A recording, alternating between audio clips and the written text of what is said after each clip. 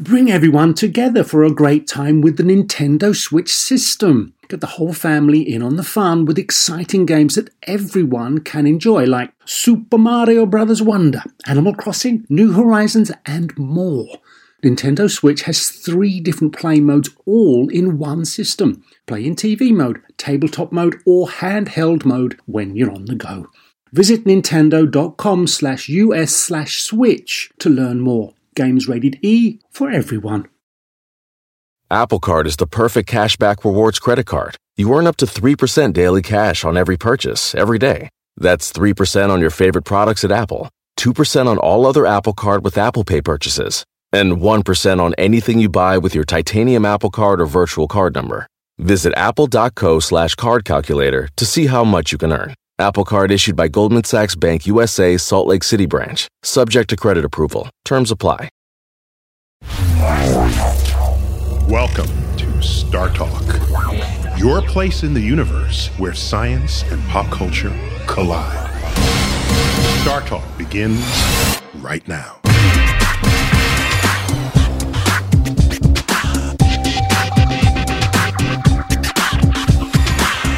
This is Star Talk. I'm your host, Neil deGrasse Tyson. I'm an astrophysicist with the American Museum of Natural History. That's my day job, but by night, I'm your host. I've got with me in studio Chuck Nice. Chuck. Hey, Neil, how are you? You know, we did a show on zombies. That was one of our most popular shows. We had Max Brooks on, who wrote the story for the movie, right? The feature movie. World War Z. World War Z. And it was so popular, we thought we should do like a follow-on Q&A to it. Okay. And so we brought in studio back to Star Talk, Laurie Garrett. Laurie, welcome back to Star Talk. Hey, there's Laurie. There she goes. She's with the Council on Foreign Relations and perhaps best known for Pulitzer Prize winning journalism and author of the book, The Coming Plague. You're an expert on infectious, contagious diseases. What do you like at parties? My boss does call me Debbie Downer. Debbie Downer, exactly. I was going to say, your book sounds very hopeful. The Coming Plague. So we are in the Cosmic Queries edition of Star Talk, and Chuck, you're going to be reading questions. By the way, normally you read the questions to me. Yes, I do. Because they're on the universe. That's right. But now we solicited questions on viruses. Yes, we have. So I'm pretty, not much I could say about that. We had to bring in Laurie for this. Got a little subject expert here. There we have it. So let's not waste any time and get straight to it. Questions drawn from our listener audience. That's correct. The fan base and the listeners from Facebook and everywhere else. Facebook, Twitter, email, in our footprint. Means. Yeah, so go for it. All right, let's jump right into this. And this one comes from Facebook, and it's Heidi Myers. And Heidi would like to know, why aren't there any more outbreaks? Billions still live in poor sanitation and cramped quarters, cheek to cheek with newcomers from lightly traveled areas. Bush meat is still eaten by many, and transportation is even faster than it ever was. It is due to vigilance. Is it due to vigilance, or are the diseases evolving into endemic conditions faster than they used to? Her first sentence was, why aren't there any more outbreaks? And that is incorrect. Well, I think she means pandemics. That is incorrect. Okay. We just have been battling in the last 4 or 5 months, too. Wait, who's we? We, the global community. The global community of disease fighters. Of disease fighters. Wow, you guys are like the Justice League of viruses. Exactly. Well, that's what Dan Brown says. So we've been fighting, too. One is called... sadly, H7N9. It's a form of influenza that emerged in China seemingly out of nowhere. Wait. Why do we always blame other countries for the start of influenza? Where's the one that like has America written all over it? Do we call it something else? That would have been the H1N1 swine flu of 2009. Why didn't we call that the United States virus? Well, it was American swine. Ooh. Oh, really? Was that the technical name? Well... Cool. American Swine. Sounds like a cool new punk group. Just don't call it American Woman. Okay. All right, sorry, I interrupt. Go on. So the H7N9 is an influenza that emerged first seen in Shanghai, and it was coincident with, in January, 20,000 pig carcasses floating through the Huangpu River, the central river of downtown Shanghai. That'd be like having 20,000 dead pigs come down the East River. So these in Shanghai, which by the way would be an environmental improvement upon the East River. Just saying. So these are in the question by the questioner referring to squalid areas why aren't there any outbreaks? That would not be Shanghai. Shanghai is pretty decked out. It's a truly advanced, modern city. super hyper modern city, 23 million people, and all of a sudden along comes this virus. The connection to the dead pigs never established, very controversial inside China because pork is the number one protein source for most Chinese. So we're not going to talk about, what might be in your pork. But that virus spread all the way up to Beijing and all the way down close to Hong Kong and caused havoc. And seems to have stopped because they shut down the live animal markets. However, it also stopped coincident with what is weather-wise, usually at the end of flu season. So we're all very anxiously waiting for next fall. Is this going to come back with ferocity? That one had a very high kill rate. It was around 25-26%. Of the people who got it died. Holy moly. But that's not as bad as the one we're now very worriedly watching, which has another unfortunate dubbing. It's MERS-CoV, which stands for Middle Eastern Respiratory Syndrome Coronavirus. Oh, God. Okay, right. But let's just call it MERS for the sake of argument. This is a virus that is genetically very close cousin to SARS. Remember that from 2003? I remember that. Spread to 31 countries. Still have my mask from the SARS cruise. Right? Still sporting it. He never gives up the old antiquated devices. I won't go there. So this MERS virus emerged. It seems to be from Saudi Arabia. It seems to have originated possibly in the Al-Hassa region, which is an oasis in the desert near Bahrain in the eastern part of Saudi Arabia. So once again, not squalid areas. No. Okay. And a lot of the cases were in downtown Riyadh. Urban, big city, the major port of entry for people flying in and out of Saudi Arabia. What has people very concerned, and there's an emergency summit underway right now in Cairo, called by WHO. What has the World Health Organization. World Health has the whole Middle East freaked out is that Umrah, which kicks off Ramadan, is just a couple weeks away. That's right. And then in early October, you have the Hajj. On both occasions, you have mass Islamic pilgrimages to Saudi Arabia. So if you've got a respiratory virus that is transmissible. Wow. By air. By air and by close contact. Like kissing. Like being in the Hajj, elbow to elbow, going around the tomb of Muhammad repeatedly with millions of people, then you have potential for serious spread. Man, that's a party I don't want to go to. Yeah, well, and the problem is the Hajj has a long history of being a time for disease to spread. And it is the responsibility of the Saudi state to ensure that this religious pilgrimage is safe for all in the Otherwise, it Islamic becomes a world. communal bath that everyone takes in disease. But So I don't basically, think- for Heidi's question, squalid conditions, not all that bad of a thing. That's right. No, I don't Don't think worry about it. Don't worry about it. Not the problem. Plus, I don't think that's Muhammad's tomb. I think there's a stone inside of there. It's a sacred stone. You're right. I stand corrected. When we come back, more on infectious diseases when Star Talk Radio comes back with Lori Garrett as our special guest.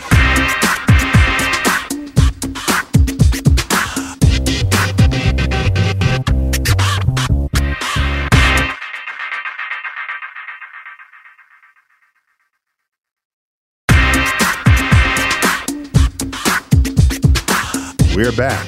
Star Talk Radio, Cosmic Queries edition, with a special guest, Lori Garrett, an expert on infectious diseases. Is that what's on your business card, Lori? Come on now. No. Gosh, what a downer turnoff. At Pulitzer Prize winning. Congratulations on that. Thank you. And Chuck, nice, in studio with me. Hey there. You're reading questions that we solicited after we saw the success of our zombie show. Yes. Because zombies are a model for the spread of disease. And that whole show was about the spread of disease. Zombies are very popular. Well, they make good movies, but there's analogies to it that have very real application. When we ended the last segment, you mentioned that during the annual pilgrimage to Mecca, if there's a disease outbreak in that area, and then you have all these Muslims coming from around the world and then return, if they catch the disease, that is like the ideal way to spread it. That's the textbook way to spread a disease. And I just want to say that's not alone among the rituals of cultures. In the Catholic Church, there was, particularly in the South American traditions, you would kiss the foot of the baby Jesus. And then the priest would wipe it with a cloth, but use the same cloth to wipe it every time, which would then gather whatever mouth germs you might have had. So there are traditions that are cultural, religious, that are not necessarily in the best interest of your survival when there's an outbreak ready to happen. I was recently in Burma, and I did a lot of walking through Buddhist temples. I didn't realize that one of them was a temple that required I climb a mountain, but you had to take your shoes off at the bottom of the mountain. And as you climbed up, you passed a lot of very angry monkeys that had left their leavings along the trail. So by the time you got to the top, a lot of monkey on your feet. Yeah. I'm going to name that. That's your ultimate funky monkey. That's worse than monkey on your back. Yes, it is. Monkey on your feet. I'm going to call that Mount Nevermind. Yeah. That's how I felt by the end of it. Yeah, I'm not doing that. So, Chuck, you got another question. We're Cosmic Queries edition here. Okay. We have a call? Yeah, we're going to go to the call. Okay. We have we've got a Beth. phoner. Oh, I'm sorry. We have Natalie, who I like to call Beth sometimes, just because I'm like that. That was lame. That was a lame comeback on that, just so you know. I'm watching you here. But go on. Natalie? Yeah, Natalie's the new Beth. So Natalie is on the line, and she has a question. You go, Natalie. Hello, Dr. Tyson. I actually had a question about some recent advances in what seems to be virus, let's say, technology, in that it seems a lot of the viruses we encounter now actually originated in other species. And so I was wondering, is this level of species crossing common to viruses, or is there anything that we're doing as humans to encourage the formation of these multi-species viruses? Awesome question. That is. Oh, Very. thanks, Natalie. So obviously that's going to have to go to Lori Garrett, our infectious disease expert at the table. Lori, what do you have to say about that? Well, very smart question, and both of her posit answers are correct. So we have this process we call zoonosis, and that's the transmission of viruses, or bacteria for that matter, that are typically in one set of species of animals, and then boom, they jump to another. So zoonosis has two O's, Right, which is short for a zoo. The zoo. Right. And zodiac comes from that as well. It's 12 animals. Yeah, go on. Oh, but they spell it wrong. So it should be zodiac. Well, at any rate, zoonosis actually is a very dangerous process, because typically when a microbe jumps for the first time to a species that has not seen it before, that species has no particular immunity to it, and the virus is very virulent typically in that first leap. And so, for example, I was in the Ebola epidemic in 1995 in You scare the Zaire. hell out of me. Yes. And that was a virus that had just jumped from bats through chimpanzees to humans. Huh. And so it came in its initial wave, it was more than 90% lethal. And after it passed through humans for a while, it dumbed down, if you will. It became less and less Now, is that lethal. dumbing down a result of our defenses or the virus itself and its replication? But why would a virus ever dumb down? Yeah. Well, I don't want to say this in a way that sounds like I'm anthropomorphizing and putting a brain into a virus. We but love it. Oh, we it like is- that. We Do it like all that the time. stuff here. Anthropomorphize the whole freaking universe. So you can do it for a virus. Go. The virus it's in the virus's interest to remain in your species so that you walk around and spread it. Whereas if it gets you so sick that you're immediately flattened out and therefore not particularly likely to infect others, go back to your zombie model.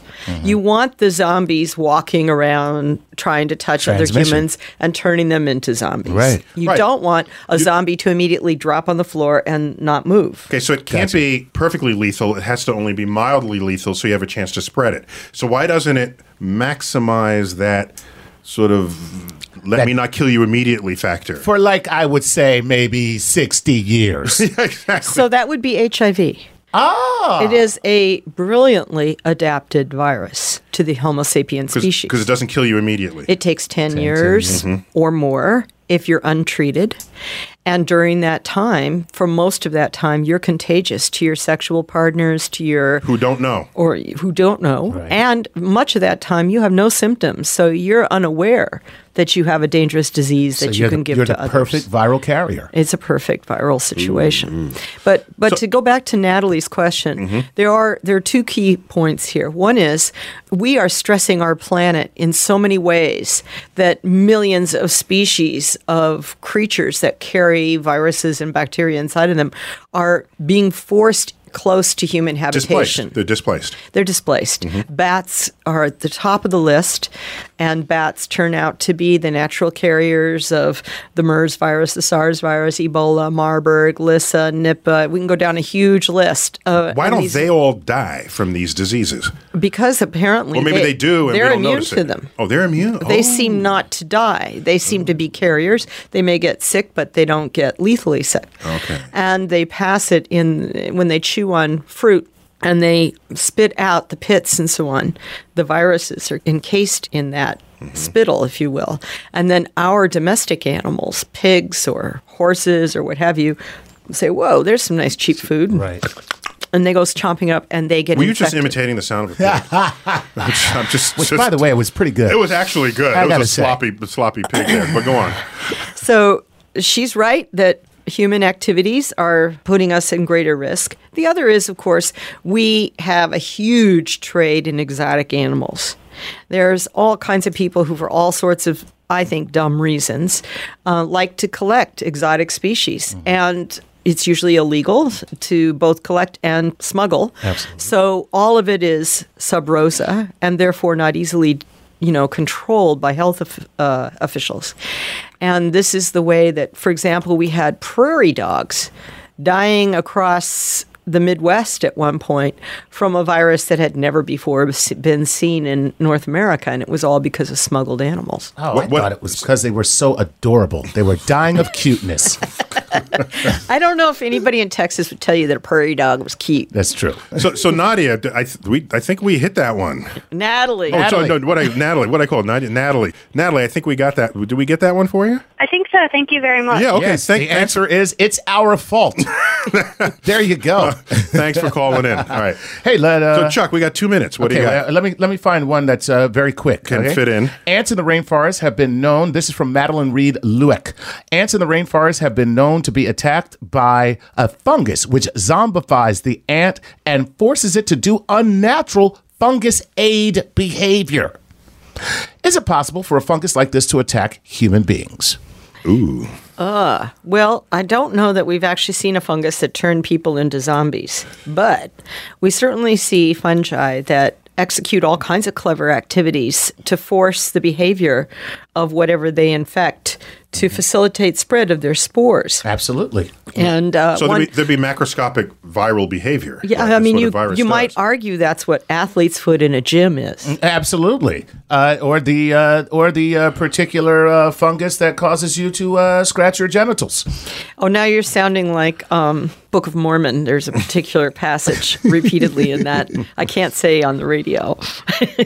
That's if you don't bathe, Chuck. Okay, just FYI. But okay, so and fungi, since they taste good, they have a way to get into all of our bodies. Not all fungi taste good, but there are those that do, and Especially certainly, shiitake. yeah. But yeah, we are surrounded by spores that are bacterial spores, fungal spores. They drift in the air, and in some cases, they luck out and land in a proper location in your personal ecology to cause disease. Nice. So that's where it is. So there we have it. So basically, the answer is yes. One day you will be a zombie made from a fungus. There's your answer, Madeline. Now that you put it that way. All right. When we come back, more of our infectious disease Q&A inspired by all the zombie mania. We've got Laurie Garrett in studio, Pulitzer Prize-winning expert on infectious disease. We'll be right back.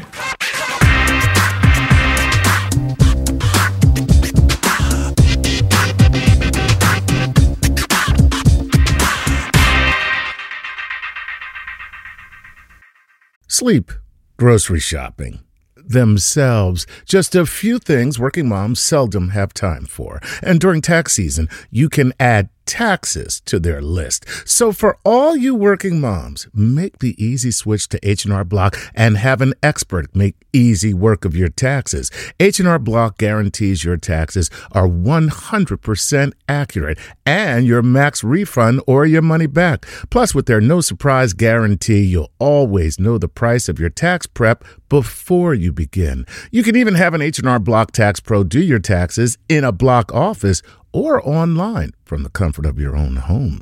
Can your current tax guy promise all that? When you're buried under life's to-dos, let the experts at H&R Block stay on top of your taxes with a return that's right on the money and your biggest refund possible. Because tax season after tax season, it's better with Block. Make an appointment at hrblock.com. All tax situations are different. Not everyone gets a refund. Limitations apply. Descriptions of benefits and details at hrblock.com/guarantees. Whether you're a family vacation traveler, business tripper, or long weekend adventurer, Choice Hotels has a stay for any you. And that's good, because there are a lot of me's. Choice Hotels has over 7,400 locations and 22 brands, including Comfort Hotels, Radisson Hotels, and Cambria Hotels. Get the best value for your money when you book with Choice Hotels. Cambria Hotels feature locally inspired hotel bars with specialty cocktails and downtown locations in the center of it all. Hey, that's me. Radisson Hotels have flexible workspaces to get the most of your business travel and on-site restaurants. That's me, too. And at Comfort Hotels, you'll enjoy free hot breakfast with fresh waffles, great pools for the entire family, and spacious rooms. Hey, that's me, too. I guess I'm just going to have to stay at all of them. Choice Hotels has a stay for any you. Book direct at choicehotels.com, where travel comes true.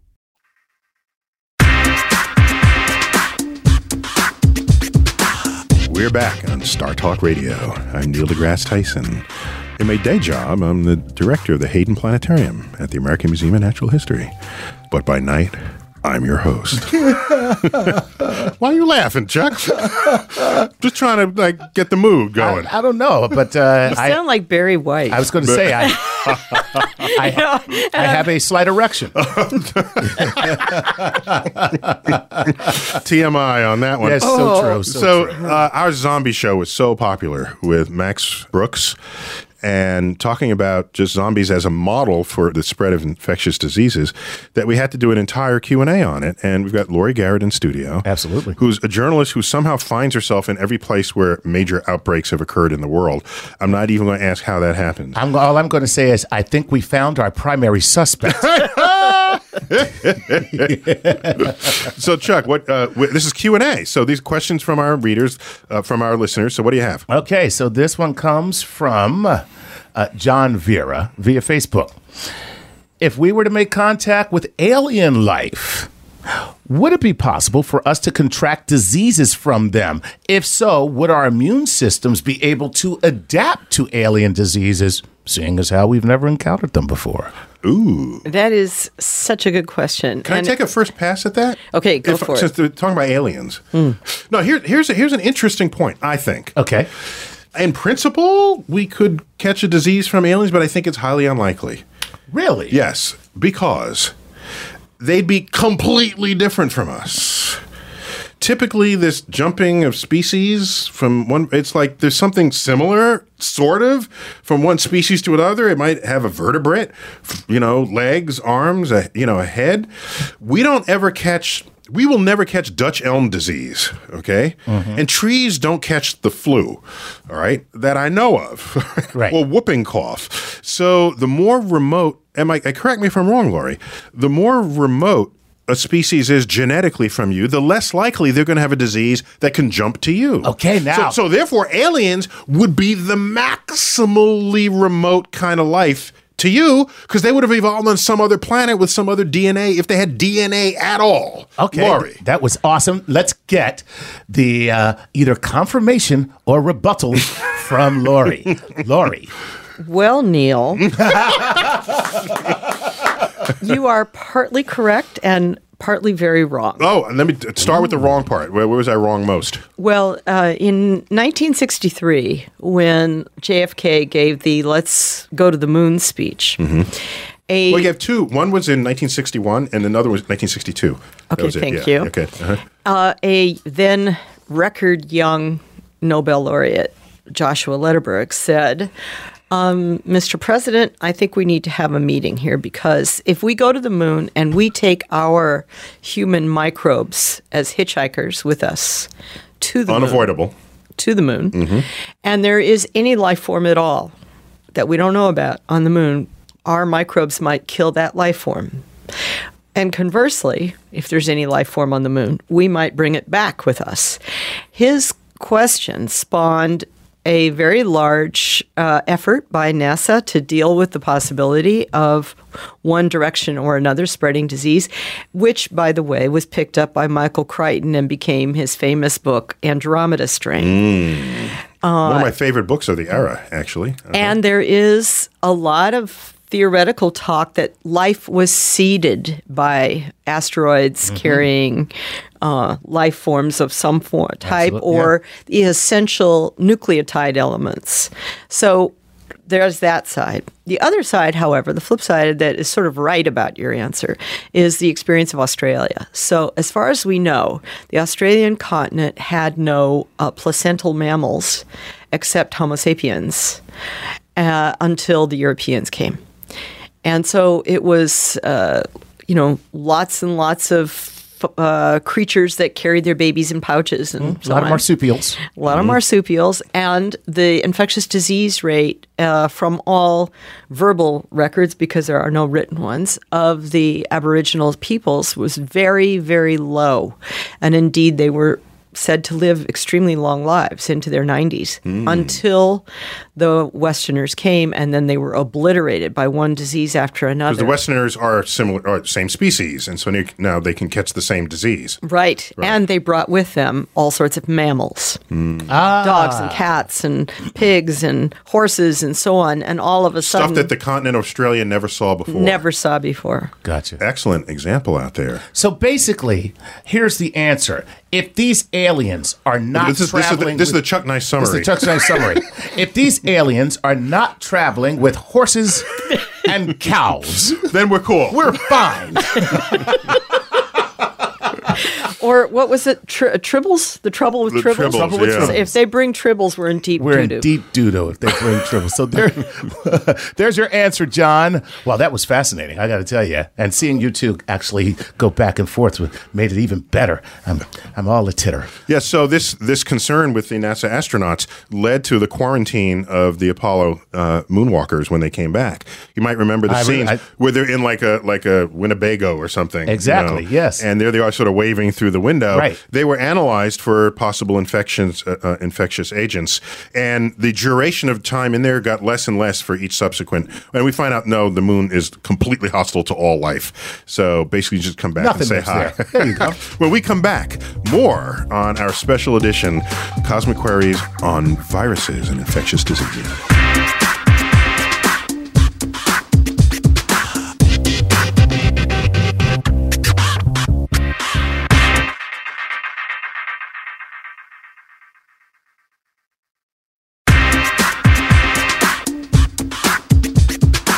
We are back on Star Talk Radio, the Cosmic Queries edition. Chuck Nice, thanks for doing this again. Always a pleasure. You're a reliable guy reading these questions out for I us. love it. And these are all about sort of viruses and infectious diseases spawned by the success of our zombie show. Yes. Think of zombies as an infectious agent, and you got it. There it is. Yeah, they're a great Outbreak. model for the spread of disease. Great model. And we couldn't have done this with me alone because I can bring the cosmos to the table, but not infectious diseases. So I've got Pulitzer Prize winning Lori Garrett. Lori, thanks for being. This is your second time on Star Talk. Yeah. Yeah, I thank hope you. it's the beginning of something big. Oh, cool. As long as you don't carry any infectious agents with you. So, Chuck, you got another question? Yes, I do, and it's actually coming from Chris, who is on the phone. Oh, excellent. Excellent. Let's go straight to it. Chris, thanks for calling into Star Talk. Cool. Thank you for taking my call. Yeah, what do you got? Wondering about nanobots. Didn't know if they could be considered a virus or not because they're not alive, or could nanobots be controlled to where you guys have just mentioned the zombies? Maybe they can be self-aware and turn you into a zombie or... So just to clarify, there's been a lot of loose talk with the prefix nano. Right. Nano literally means 1/1000th. Right. So a nanosecond is a billionth of a second. A nanometer is a billionth of a meter. And so nanobiology and nanotech technically means things that are the size of a billionth of a meter, very tiny tools, life form, whatever it is you're doing. Lately, I've seen people talk about nanobots, which are just little robots that crawl around on your desk. Right. I mean, they're small, so call them a small bot. But save nano for when you really mean it. And Or an iPod. Right. And so Chris's point, of course, is if we can make viruses that we control that are sort of machines, but are small like viruses, we can infect you with something that we've manufactured in the lab.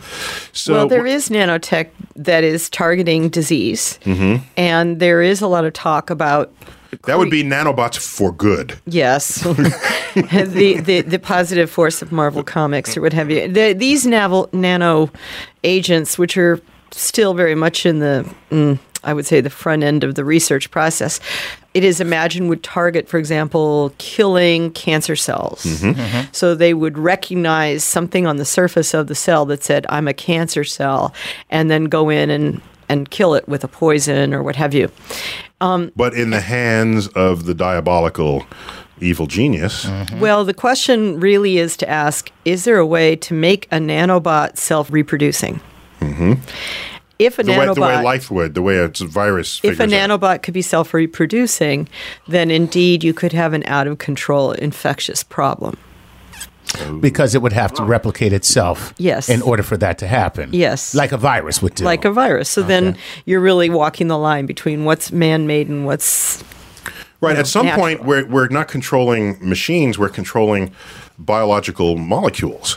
Well, right? and then the other thing that is I mean, going what's on... the difference at that level? There's no difference. What's the other thing that's going on now is that we have this dichotomy of purpose where people in public health want to know what's going on with viruses in the natural world, so we're ready and we make our countermeasures, our vaccines and what have you. But on the other hand, there's a lot of folks that say, well, the best way to answer that question is to do man-made evolution. Let's direct the evolution of viruses in the lab, manipulate them, turn them into monster viruses, and see, what does it take to be a monster virus. So last year, two You were different scaring teams... the crap out of me I right know. now. Well, last year, two different teams, one in Wisconsin and one in Rotterdam, indeed made a super killer form of flu in the lab. And a whole lot of people said, why in the world would you do such a thing? Yes, and those why? are now sitting in freezers, right? We kept them.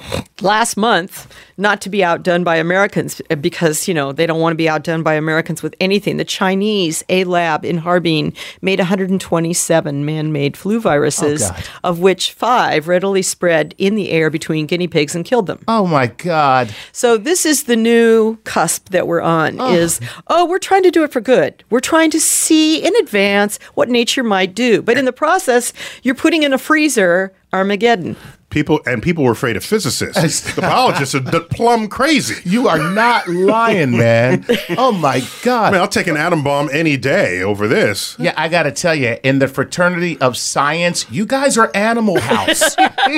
Well, if you don't like that, check this out. No, Have you stop heard- there. No. You got something got worse than more? that? Okay. Wait, there's Good. more. You got 20 seconds. Go. Synthetic biology. There's a competition called iGEM. In order to compete, High school students and college students have to make a novel, not pre-existing microorganism. In 2012, there were 248 competing teams, meaning 248 previously non-existent microbes were made by high school and college students. That's the end. It's the end of the world right here is what you just told us. When we come back, more of our special edition infectious disease cosmic queries. We'll see you in a moment.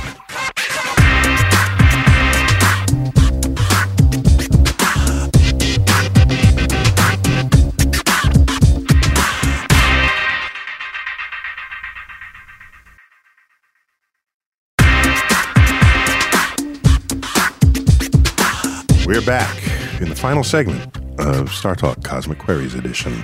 As you know, the final segment is the lightning round. Yes. Lori Garrett, we didn't warn you in advance of this, but your questions cannot last more than 5 seconds, at most 10. Otherwise, you'll hear a bell and we go on to the next question. Yikes. Are you ready? Okay. This is just so we have a lot of backlog questions here. We want to get people on the air here. Are you ready? Chuck. Here we go. The question asker. Ready, go. From Twitter, this is Noah Stevens, at Noah Stevens. If we measure deadliness as the percentage of global population killed, what is the most deadly plague in history?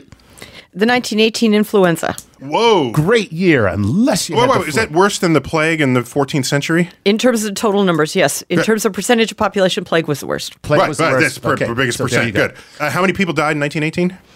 It depends on somewhere between 75 and 100 million. Whoa. Okay, that's twice the number of deaths in the Second World War. Go. Don't get the sniffles in 1918. Yes. This is from Mahassan Abdullah. In the case of viruses and vaccines, if a disease gets eradicated, okay, will future generations still have to get vaccinated for those diseases? No. None. Nice. Good. Okay. Ooh, she's getting the hang good. of this. She's good. She's good. All right. So once it's gone, it's all gone. AKA smallpox. We don't vaccinate anymore. All right, here you go. From Amanda Pau. This is, okay, what do you think is the most interesting historical plague or epidemic, viral or otherwise, and why is it so fascinating? Plague. It completely reshaped Europe forever. The politics, the The food. culture, the status of the church, Okay, which plague had many outbreaks? Which one especially? 14th century. The big one. Gotcha. The Black Okay. Death. Black plague, Black Excellent. death, Black Okay. death. Okay. Now, why's got to be a Black death? Chuck, Okay. Save that for another show, Chuck. people's skin turned black. Yeah, all of a sudden that's a bad thing. Okay. Here we go. This is from Zach Sells. If a global epidemic broke out in the third world, how long would we expect it to take to reach across the planet? Also, are we more susceptible to a pandemic now because of air and sea travel, or less vulnerable due to improvements in the medical community? No way to answer the first one because it depends on the dynamics of the spread of the particular microbe. And the second one, of course, we're more vulnerable because we're moving around more. Gotcha. Okay, so mobility matters greatly. And have Greatly. we actually counteracted that vulnerability through medical technology? Well, better or no? to counter it with surveillance. Gotcha. So we need an NSA for viruses. Good. Gotcha. Next. This is from Courtney Lake. What is the simplest way you have found to explain herd immunity? Have you ever encountered an anti-vaccination believer to the science of vaccines in your community? Not just people who don't believe in vaccines.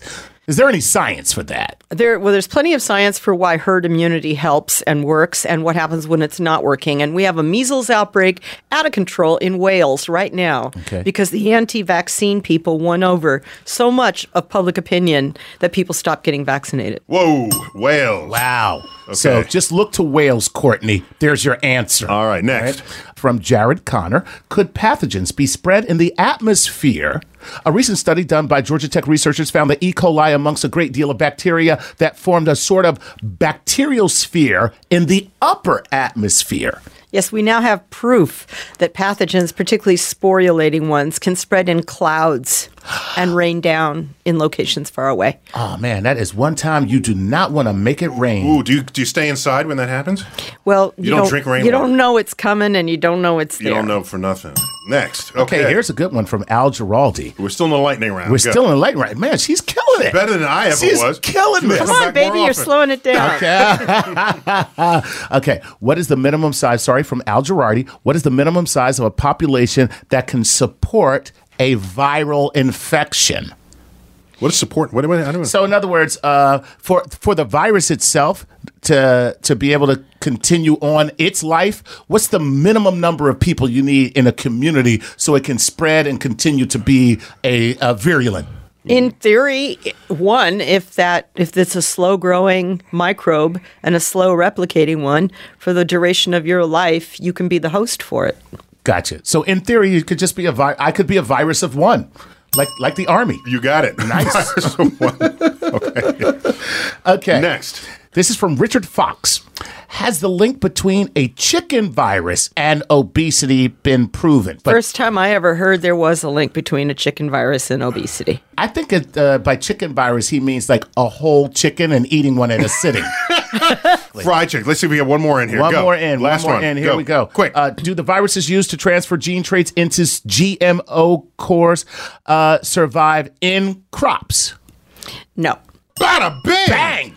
Wow. Lori Garrett. Damn. She rocked it. Holy. You crushed that lightning round. That's all you got? That's all you got? Well, I do have more Well, she's questions. calling you but- out. No, I got. Okay, that's let's the try. best you can throw Let's see at if you me? can get this one in. If the human body's temperature rises when it gets a virus, couldn't that be an explanation for what the planet is going through right now? The planet is pretty much created, so we couldn't have similarities. Could Your the temperature rises because of your immune response. A fever is part of your immune response against a microbe. Not a good analogy to the planet. dude. she Except just- in The Matrix when the Smith said, "You are You're a virus. Virus on the earth." Lori Garrett, thank you for being on Star Talk Radio and Thank illuminating you. our inquisitive listeners on infectious disease. That was awesome. And viruses. You've been listening to Star Talk Radio. Chuck, thanks for being here. Lori, pleasure. thanks again. I'm your host, Neil deGrasse Tyson, and Star Talk Radio has been supported in part by a grant from the National Science Foundation. As always, I bid you to keep looking up.